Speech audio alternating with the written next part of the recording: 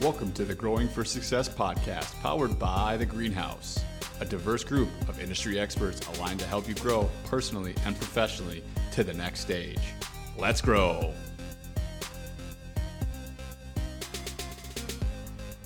Hello and welcome back to the Growing for Success podcast. Thank you for joining us today on today's episode. I am Preston, joined with the awesome Allison Weckman, the Director of Operations at The Greenhouse. Allison, how are we doing today? I'm doing well. How are you? Fantastic. You got your Starbucks over there, so we're ready to rock and roll. Today, with Allison being here, obviously we're going to talk about some fantastic operational things because we've talked about in the previous episodes about some of the stuff that Allison's done with job manuals and also some overview of what the operations system can look like in an organization. But we're going to talk about the actual story of the operations creation here at the Greenhouse, because it's kind of a unique story where you kind of came in where Patrick was already running with some stuff, and so you had to kind of learn from him. So let's start right there. So what basically did you have to do when you first started at the Greenhouse in working with Patrick? Yes, as you mentioned, Preston, we've talked a little bit about processes and job manuals in previous episodes. And so you may have heard us say that even if you're a one-person company, have your processes and your operations documented, because it makes it that much easier to bring somebody in. And we do practice what we preach. So that is kind of what we experienced here at the Greenhouse. So when I started, Patrick already had a lot of the operations specifically for EOS clients documented. So he knew, right when a client signs on to start with us, these are the things that we need to do. And he had a great bulleted list of do this, set this up, make sure we have all of this in place.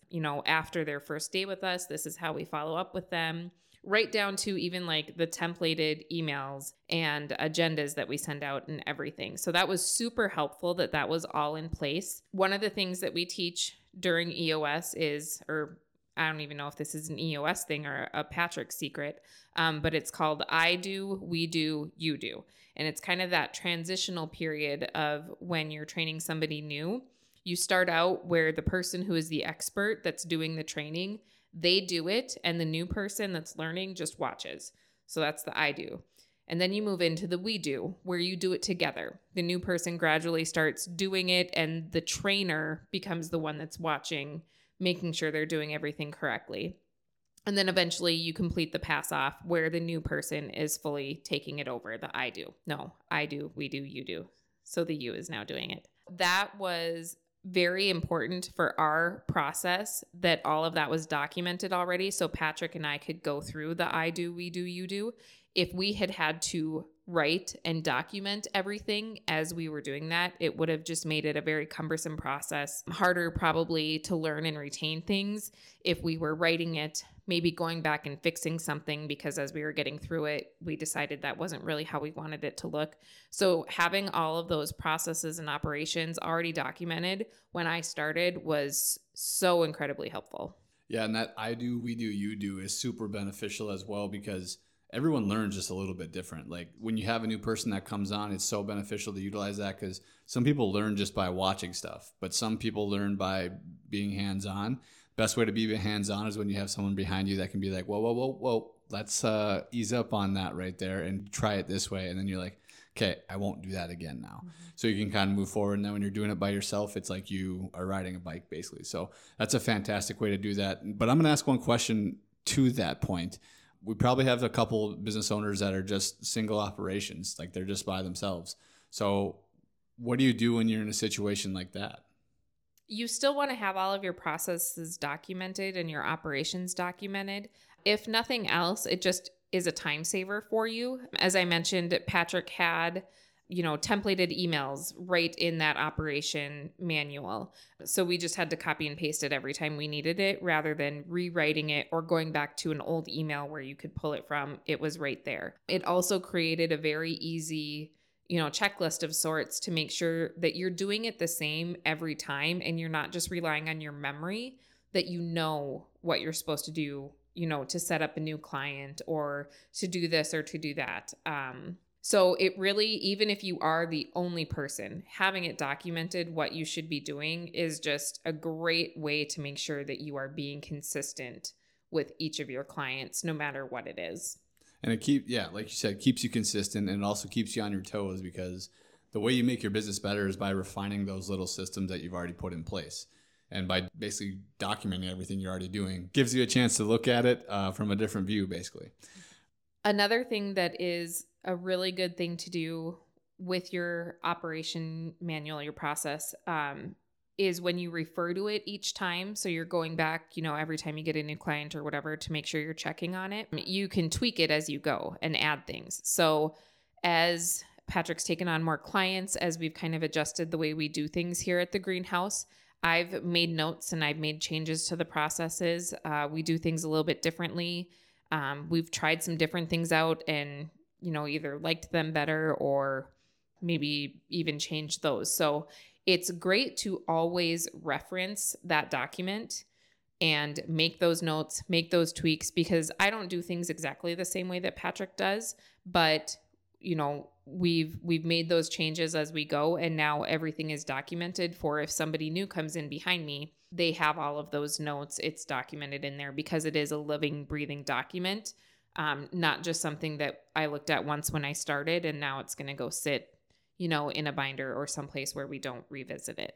Yeah, and I think that's something that kind of gets missed sometimes in bigger organizations and or new organizations, is that you have to keep updating that thing. There's not a set cadence you have to do it on, but you review it probably once or twice or 3 times a month even, you look at it, I would guess. Probably weekly, more so when we have new clients, just because you're going in and saying, oh yeah, we don't do that anymore or whatever. But when we've got clients in here every week and they're at different stages in the EOS process, I'm going through everything from the start of focus day to annuals, depending on where we're at. So it's just really good to note, one of the things that Patrick and I added to after I started was in the first 90 days of EOS, we see a client 3 times. And then after that, we don't see them again for 3 months when they come for their first quarterly. So we talked a lot about wanting to make sure that we're staying in touch with our clients in between that, going from seeing us once a month to all of a sudden not seeing us for 3 months. So just making sure that we are keeping in touch with them, letting them know that we care about how they're doing in the process. And that's kind of how the addition of the client liaison role kind of came about, is, for me to kind of have that relationship with our clients just as much as Patrick does. And it's super beneficial to you as well when you have all that stuff documented. It's so much easier when you can refer back to something that you've already written down your thoughts on, rather than trying to keep them all in your head. Because I don't know about all of you out there, but I forget stuff once in a while. And it's just so much easier when you can refer back to something that you've written down those ideas and they're in a place that you can always look at. And kind of referring back to what you just said, that client liaison role, which that's kind of like a new thing we've added on with the greenhouse. So as we keep adding more stuff, I'm sure you're updating those processes as we're going along, right? Absolutely. Especially in a company where things are changing, we're pivoting, we're adding new things, it is especially important to make sure you're documenting those changes. Because yes, sometimes you go back and you look at something and you just kind of laugh like, hey, we're actually not doing it that way anymore. So super important to make sure that you're updating everything everywhere. So as we're going along this journey with the greenhouse and you're keeping our operations up to date and refined as we go along, if you were to talk to any other business owner, any client that we have, what are some tips and takeaways that you would give them right now that they can utilize in their business? I would say one of the main tips is document everything. And even I'm starting to notice within our own operation, it seems like every day we're coming up with something new. And I'm like, I need to document that. I need to document that. Even some of the stuff we were talking about today, I'm like, I got to go in and make a document for that. So document everything. You're going to be much better off having it and not needing it than needing something and being like, oh shoot, I never wrote that down. So yes, have an operation process, sit down and go through your operation creation however best you need to, but make sure you get everything documented.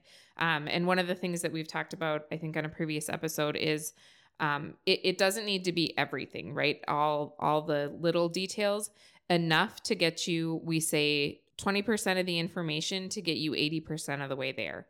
So even if it's just a short bulleted list that as you get in it, it might, trigger you to remember what the full process is. And you can always go back later and create your super detailed process, but start at the bare minimum, so that you have something, a starting point, and then build from that as you can. Yeah, that last one's a huge note to remember, just because like if you think about like when you learn to tie your shoes, like you learn a couple different aspects of the shoe tying process and it kind of just clicks and you just do it.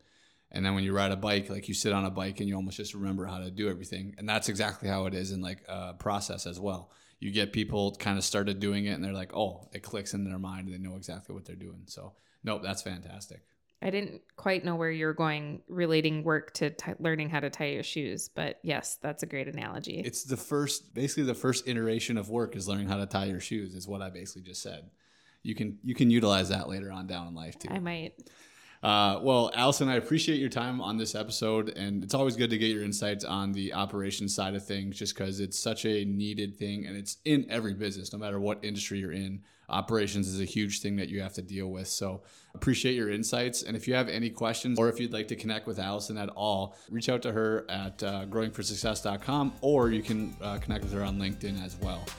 Allison, I appreciate your time today, and everyone else, keep on growing.